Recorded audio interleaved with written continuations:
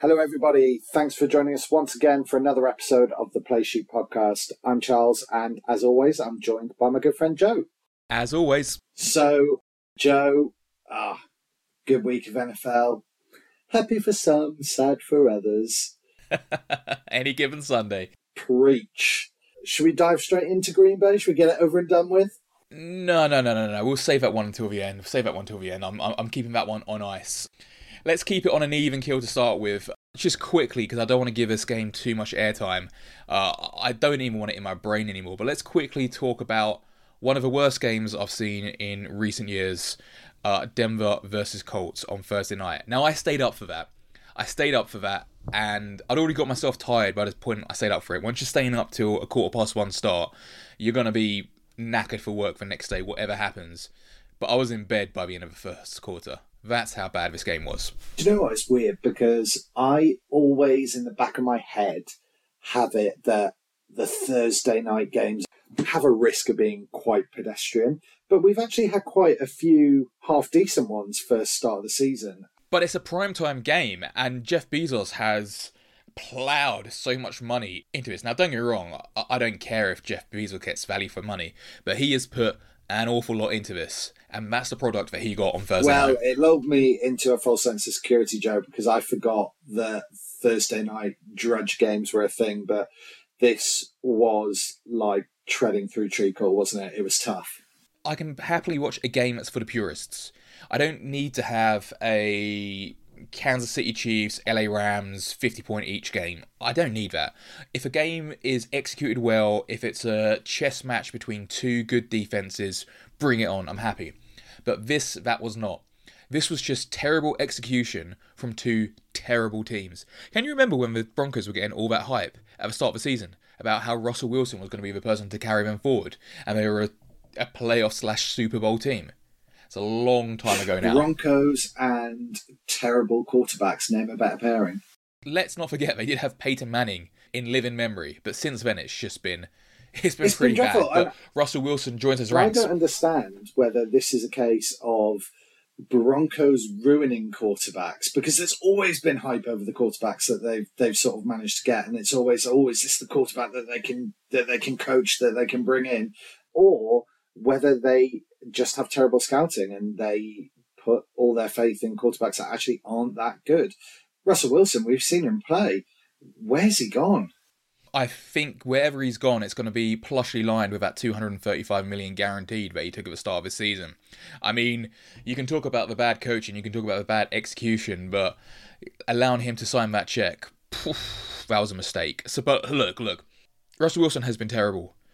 You could argue, you could make a strong case that he wasn't very good in definitely his last season in Seattle.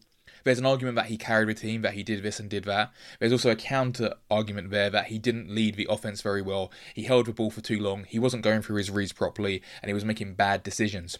You can sit either side of a fence on that one. There's opinions there.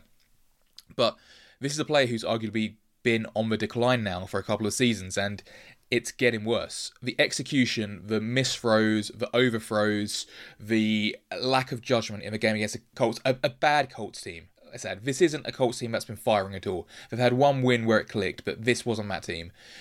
They're a poor team, and Wilson made them winners with only 12 points. It was terrible, and I think that it's a long way back for Wilson right now, because one of the things that I mentioned to you this weekend when I saw you, Charles, was the rant that Kyle Brandt went on Good Morning Football. I'm sure that probably a lot of people haven't maybe had a chance to see this yet, but this video, so Kyle Brandt, for those of you who don't know him, he's a presenter on Good Morning Football, normally quite an affable, funny guy. Now, he's institution. He works for Good Morning Football, ergo he works for the NFL. He's part of the NFL network, he's employed by the league. He's entertaining, he says funny things, but for most of the time, he's towing the company lead. He went on a tirade, the likes of which I haven't really seen from him before, ripping not into just Russell Wilson's play, but his character, bringing up how he's the type of guy when Travis Kelce and Brady are shaking hands with journalists and stuff on the red carpet, Russell Wilson will put his hand up for no photos and just walk on. This is coming from someone official in the NFL right now, And if it's, seeping that far, it makes you wonder what the locker room is like right now, with a quarterback on that money executing that bad, and who has a reputation for being that kind of leader. Just before we dive into his character briefly, you talked about him not going through his reads. You talked about him potentially hanging on to the ball for too long, which I think we could all clearly see from last season. But that's not necessarily a Russell Wilson I'm particularly familiar with. And I just wondered, do you think these things are complacency creeping in, i.e., he was the hero in Seattle for a long period of time and he bought into his own hype, he got lazy, he stopped doing the good things and he relied on this kind of hero aspect of big, deep balls? Or do you think that these things that he's struggling with now in Denver are things that maybe he never really had down particularly tight to begin with and is now being exposed? I think to answer your question, I'm going to give you a comparative answer. Look at the Seahawks right now. The Seahawks are winning games. Geno Smith still ain't writing back. And that's a team that's on the up. And it's not like they've had a huge amount of free agency work there. It's not like they've picked up generational players through the draft who are instantly making an impact here. You change quarterback and that team has had a facelift and they're looking a lot better. So certainly, I think you can say that for at least for last season, Russell Wilson was part of a problem at the Seahawks rather than adding to their chances of winning. Because I don't think Geno Smith would make such an impact if it was Wilson doing well last season. Seahawks have been a bad team for a couple of years, right? There's no doubt about that. Since the Legion of Boom kind of finished there probably were games where Wilson did carry them. It's not like he's a fundamentally bad quarterback. It's not like he can't throw a ball. It's not like he can't make his reads. So, yeah, you've got to say that some of it, at least some of it, has to be mental. There's no doubt about that. But it's a hard one, Charles. It's a hard one because you change a team and you think that the mentality will be there to be in a place where you'd want to win. He wanted a move. He wanted to go to Denver. He got that. So then why are you still playing badly? So maybe this is where it comes into play, where we're talking about character here. If he has taken that kind of hero ego element with him from Seattle to Denver, and actually he's still not doing the fundamentals right because he thinks he'll make the big hero plays and he'll be the savior, it's having the same detrimental effect that it did in the latter years of Seattle.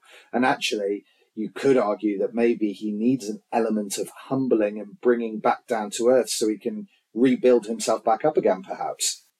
Yep, but by then will he still have the locker room? He's coming in on a huge contract, making a lot of money that's guaranteed.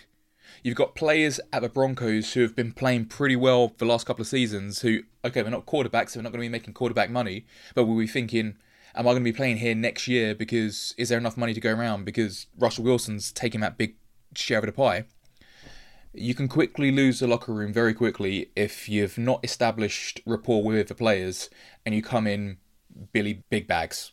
Well, did we already see hints of that in this game when you had Hamler throwing his helmet down in the end zone? I think we did. And I'm glad you picked up on that because that's basically what I'm alluding to here. That's exactly what I'm alluding to. And it's a lot easier to overcome issues in your head or physical problems that you've had. It's a lot easier to overcome them than it is to a locker room that you've lost because that takes time to win that trust back. Sounds cliched, it is cliched, but it's simply true. Interesting. So, I mean, certainly one to watch. We're now 5 games into the season, so you'd like to think he's had enough time to start betting in here. I think you need to see if he turns this around quickly, because if not, I think you're absolutely right. The money he's on, that poses a lot of problems for the Broncos and where they go next from here. It poses a lot of problems because he's guaranteed for 5 years. What are you going to do? He's only losing value right now. So unless you have a coach who thinks that they're a quarterback whisperer who can make him good again, which there's no coaches in the league now who he's worked with who will think they have that relationship. Because you look at, say, the Colts, Frank Reich had worked with players like Carson Wentz, so he thought he could change Carson Wentz because he knew him. He'd worked with him. There's no coach in the league right now who has worked with Russell Wilson, aside from Pete Carroll, and Pete Carroll ain't going to want him back. So no one is really going to want him thinking that they can fix him. His value is only going down. If you're a Broncos right now, a Broncos fan, I would be seriously concerned they could have just scuppered their chances for the next 5 years on a very bad buy here. Yeah. All right then, Joe. Let's talking about teams that should be concerned. Let's move on over to the poor whipping boys of our conference and chat the Lions. Now, they were a team that were certainly offensively absolutely scorching through the first 4 games of the season. Then they come up against a Mac Jones-less Patriots and they get 0 points. They literally score nothing on the offense. Totally bageled it, and so if you were a Lions fan previously, okay, you may not have been winning many games, but at least you were scoring points, at least it was fun. They got shut out. That's only the second time in 25 years that a team that was a leading league point scorer going into a game was shut out. What can you say, really? They played bad. They executed badly. We saw the worst side of Goff. Goff was being forced to make plays that he wouldn't normally want to make because of just the way that the game was going. But you can't take it away. There were some defensive efforts from that Patriots side. Players played big. Judon, Kyle Duggar. Great games out of those guys. Yeah, absolutely. And you mentioned him last week, Joe, but Zapp was at it again. The crowd were chanting his name. Yeah. His stat line maybe wasn't as electric as his name might suggest. He got 1 touchdown, 1 interception, just under 200 yards. But again, sensible play. He's winning games. He managed the game, 17 completions out of 21 attempts. He was steady. And, whether this is Belichick or the offensive coach, they know what they've got with Zapp. They know how to use him. They're mixing it in extremely well with the run game. Even when teams know that they're going to run a lot of the times, they're finding success with this method. And when you're a team that is, the Patriots are now 2-3, they're kind of trying to stay alive in this division. And with Tua out, there's an opportunity for them to gain some traction. And it's kind of made Mac Jones being out a little less painful for them. Yeah, you touched on a lot of things there that I just want to allude to here. This was, in every essence of the word, vintage Patriots. I'm not sure if people saw the game, but they were wearing their vintage 1980s red jerseys. They had vintage Pat Patriot painted onto the field. It was vintage Bill Belichick, the way that he coached this game and won this game. It wasn't flashy quarterback play. It was just a solid defense and solid play calling. You said that he completed 17 out of 21 passes. That's almost a completion rate of 80%. Yeah. And I know that some of them were dinks. There was quite a few dink into running backs that probably padded that up a little bit. But whatever you say, he managed that game and played that game just how Bill Belichick wants his quarterbacks to play. And it was effective. 2 starts, 2 wins, fair play to Bailey Zapp. He's kept the Patriots in the AFC East when, admittedly, 3 weeks ago, we were questioning if this was a team that was almost going to have to go straight into rebuild mode. But hey, they're hanging in there. Yeah, I mean, of course, no disrespect, but it is still the Lions. So let's wait and see what next week brings. But it was encouraging. Yeah, but it's still the Lions. But this is the Lions who were scoring 35 points a game for the first 4 weeks. And they're still, I think, the second or third highest scoring team despite being shut out in week 5. That's how many they were scoring. But, the Patriots shut out. It can't be, it can't be shirked at. Right, Joe, should we move on to Green Bay then? No. I want to stretch this out for as long as I can. Dude, you're killing me here. Why don't we just go around the league quickly? There's a few things that I want to kind of touch on, but I don't want to kind of break down the whole games and talk too much. But there's a few things I think need to be said from last week. First of all, I'll start you off, Charles. Buffalo, Pittsburgh. Fine, Buffalo ran out 38-3. Good, they played well, happy days, back to, imperious, ominous form.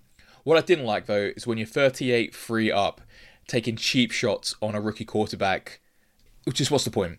What's the point? Now, the Bills are a team that has a lot of goodwill generally in the league.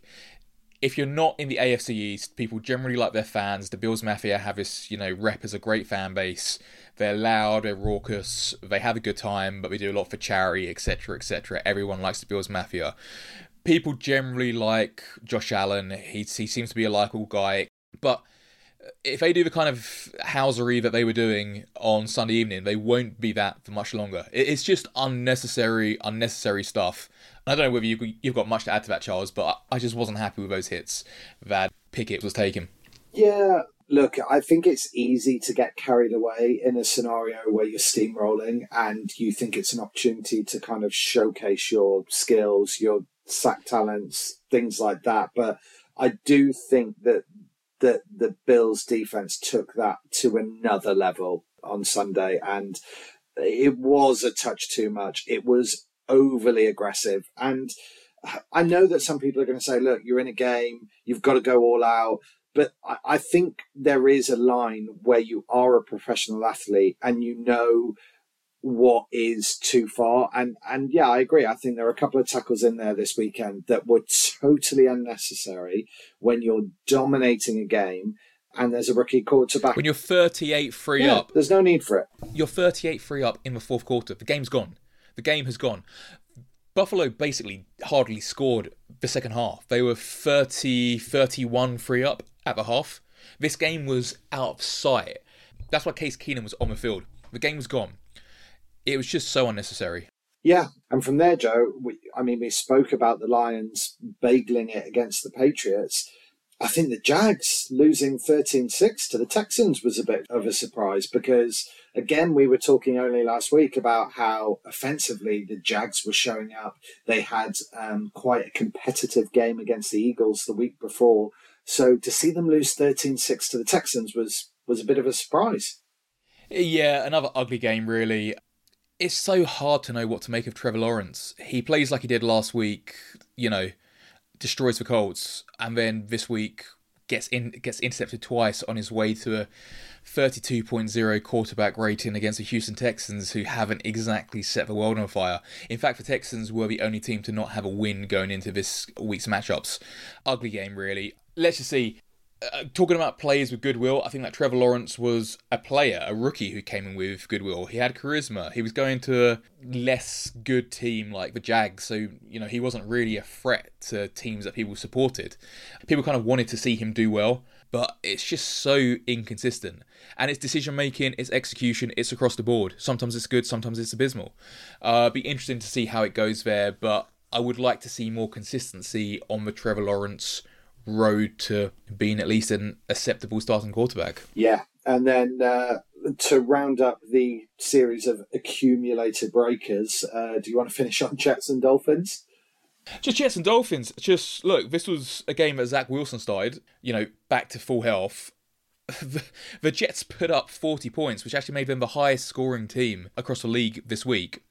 Wilson didn't throw a touchdown pass. Doesn't really matter. There were 5 rushing touchdowns by 4 different players. And the running backs got it going. But whisper it quietly, the Jets are 3-2. Every New York team has a winning record, and that's going to be my link into the game in just a minute, Charles. But Giants, Jets, and Bills, all winning teams. Happy if you're a New York fan. Well, yeah. Not bad at all. I mean, I don't know what you thought about that game, Joe. I think it's a weird one because, look, he's not been a quarterback that's absolutely lit it up in Miami, although I would say this season he's starting to show quite a bit of improvement.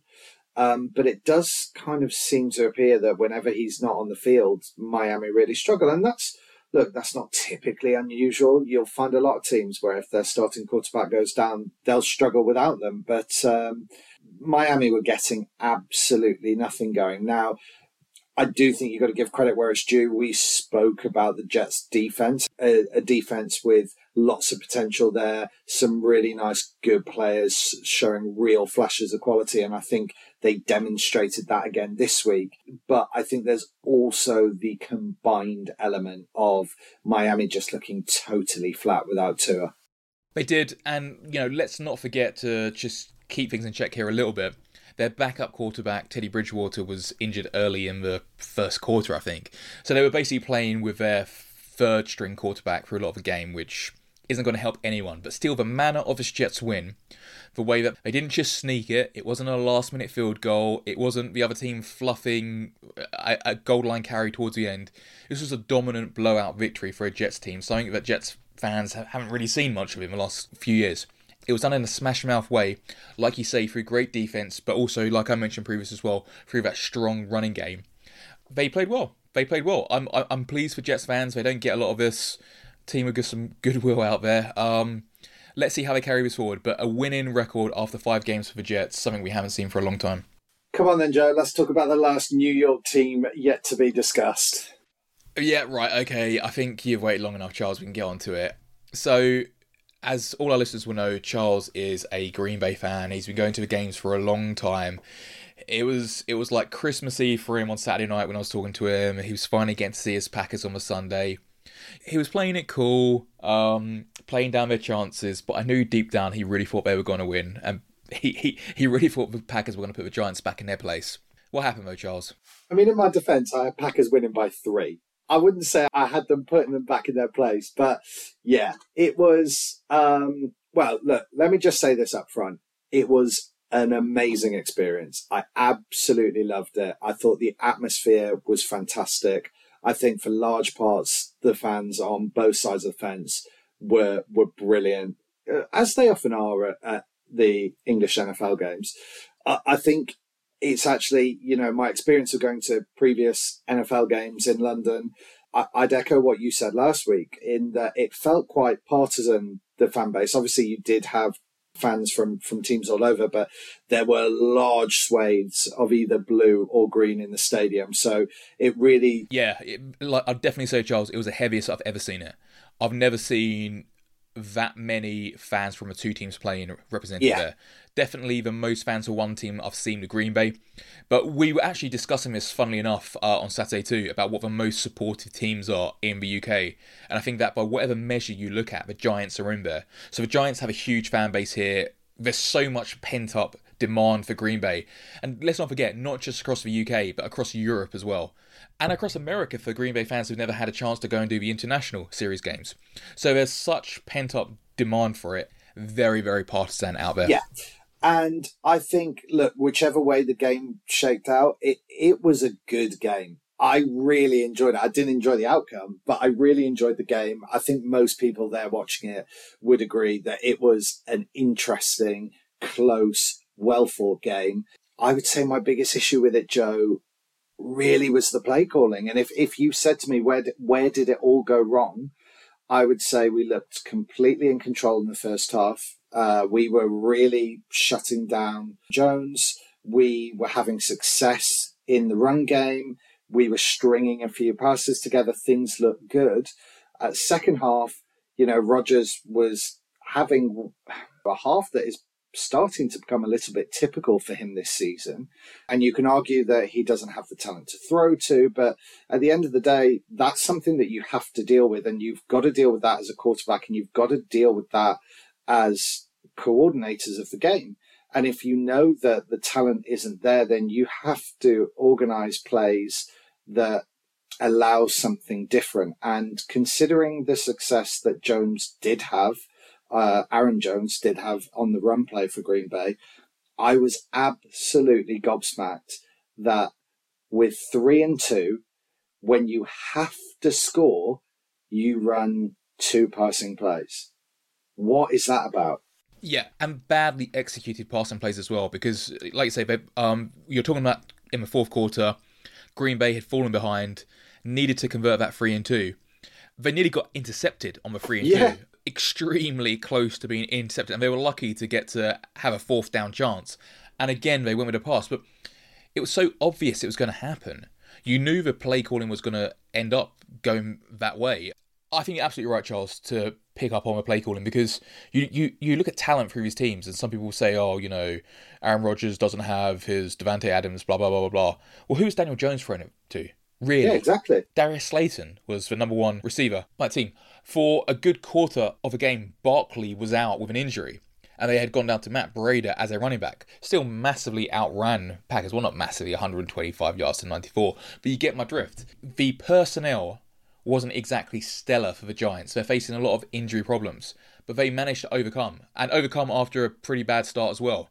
I don't think there's really much more to say about it, Charles, really. The play calling was bad. Execution wasn't great from Green Bay.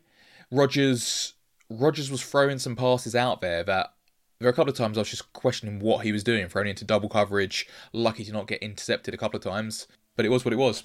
Yeah, and, again, no disrespect to the Giants, because, look, they ultimately played a good game, and you've correctly identified, they found a way to adjust and they found the plays that worked for them in the end, and they scored on Green Bay. But I think that was really a game that we lost more than the Giants won necessarily. We just really threw that away towards the end. And I think that we're just starting to see... I don't agree with you. Oh, okay. I'm going to be honest, I don't agree with you. You were never more than, 14-3 up? So Green Bay played a good first half, but I think that if you only play one good half, I don't think you can say that you've lost that game. Because Green Bay were terrible, really, in the second half. Yeah, so we threw that away. That wasn't because the Giants suddenly turned it on. It was because we were tragic. I disagree. I think that you can only say that you've thrown it away if you've dominated more than half a game. If you only dominate a half, I don't think that you can throw it away. I think that you played well until the half, and then New York made the adjustments at half-time, and then you were terrible. But I don't think that's throwing it away. You've got to play for more than a half to qualify for throwing it away. Like, just to reiterate how bad you were in the second half, though, the only points you scored were the tactical safety that the Giants took at the end of the fourth quarter. But, yeah, I think it's slightly unfair to the Giants to say that you threw it away. The Giants came back and won that game. Okay, well, we agree to disagree on that. I mean, I don't think the Giants did anything that was amazing in the second half, but I think we did lots of things that were terrible, including boneheaded play calling. I think that one was on us, but fans will have their own view and their own opinion, which is fine. But I'm more concerned as a larger picture in terms of what Matt LaFleur can do with this team. And I think what I've witnessed as a Green Bay fan over the last couple of years, and I suppose it was less apparent when he first joined, because I think after Mike McCarthy, we had quite a period of immediate success under Matt LaFleur. It sort of glossed over the cracks. But I think what I've witnessed more so now is actually when we're painted into a corner, when our backs are against the wall, those plays to dig us out of it, they're not there. And that ability to adjust when our A plan isn't working is not apparent for me. I think you look at the San Francisco game that we lost in the playoffs last season. These are things where we have one style of football we try to play, and if it doesn't work, we don't know how to adapt and we crumble. And that's a concern for me. Yeah, that's fair. I'm going to give you one last chance, Charles. I'm going to see if I can fish it out. Some of the calls made by the refs were questioned by some. Do you want to blame the refs at all? I'm going to give you that chance. No, I definitely don't. Listen, just want to check. No, there were a couple of calls that I was a bit annoyed about at the stadium. But I think to suggest that they were the reason that we lost, I think that's grossly unfair. And again, I think that would be disrespectful to the Giants. And I also think it would let our play calling off the hook. And I think neither of those things are fair. So no, it wasn't on the refs. It was on the two teams that were playing. Very magnanimous of you, Charles. Very magnanimous. So we've got one more London game left. That's the extremely exciting Broncos versus the Jags. Oh my God. After those two teams played this week, I mean, how are you feeling about that, Joe? Well, I've got 3 tickets for that, but I think I might be going by myself at this rate. But let's see how that goes. Oh, Joe, it was really good fun meeting up for the weekend. It was great sort of mingling with all sorts of different fans. It was a real mix, actually. On my right, I had a French Green Bay Packer fan. On my left, I had a Spanish Green Bay Packer fan. Behind me, I had nothing but a wall of blue, hard-nosed, New York Giants fans. So it was a fantastic atmosphere, and I look forward to watching all the games this weekend, Joe. So until next week, speak soon. Until next week.